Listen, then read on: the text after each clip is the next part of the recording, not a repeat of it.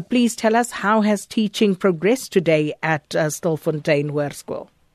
Good afternoon, Sakina, and good afternoon to the listeners. We're just outside Stilfontein Hoërskool, where we saw a pandemonium breaking out earlier, I think about 30 minutes ago, where some of the students, or rather learners that were attending lessons, their parents came in and they forcefully removed them from the school. In fact, I saw about 7 police vehicles arriving just now.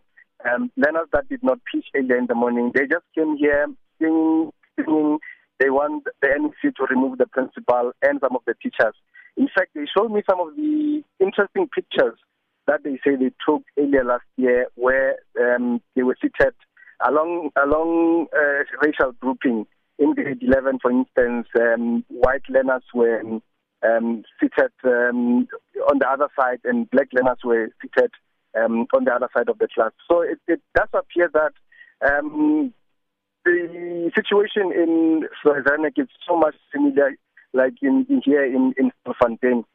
But interestingly, so there's another meeting between the Department of Education, stakeholders including SGBs, and some of the learners that is currently underway here at school. But outside, learners continue to demonstrate.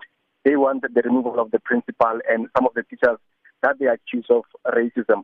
Remember, the other thing that they've been raising is the issue of some of the learners, or rather white learners, that are allegedly being progressed to other grades. I spoke to a parent from Kuma whose whose child is here at Stilfontein. They are saying that they got the report. From the report, she agrees that her child failed. But she showed me another report where the marks are almost similar. The other one got 30, the other one got 32, but the other one was progressed to the next grade. It's a bit difficult to speak to some of the management of the school, as they are referring us back to the department, and the department really is not here apart from the local representatives that are currently locked in the meeting with some of these learners.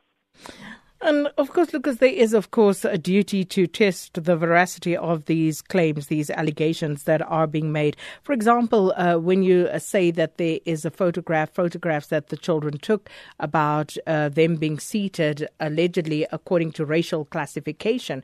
Now, the question then arises, is that as they were told to sit? Were they told that this is how the seating needs to be done? Or was this simply a case of, everyone wants to sit with their friends, whoever they're comfortable with? That's a question in fact that I asked earlier, Sakina. But remember that the school houses about 700 learners.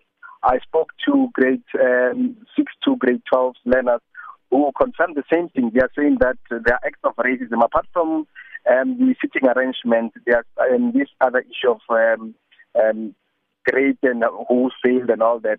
They're also talking about how they're being treated. Of course, we'll still have to speak to the management to confirm or rather deny these allegations. But all of them that we spoke to, they're saying same thing, that there are acts of racism in the school. I tried to speak to the department earlier. I spoke to the spokesperson of Freddie Bank, who are saying that there's a newly established task team to investigate these allegations of racism and appeal to learners and parents to at least accommodate arrangements that are there to continue with lessons. But as if parents are very resolute, they are saying that no learner will go to class until NEC intervene in the school.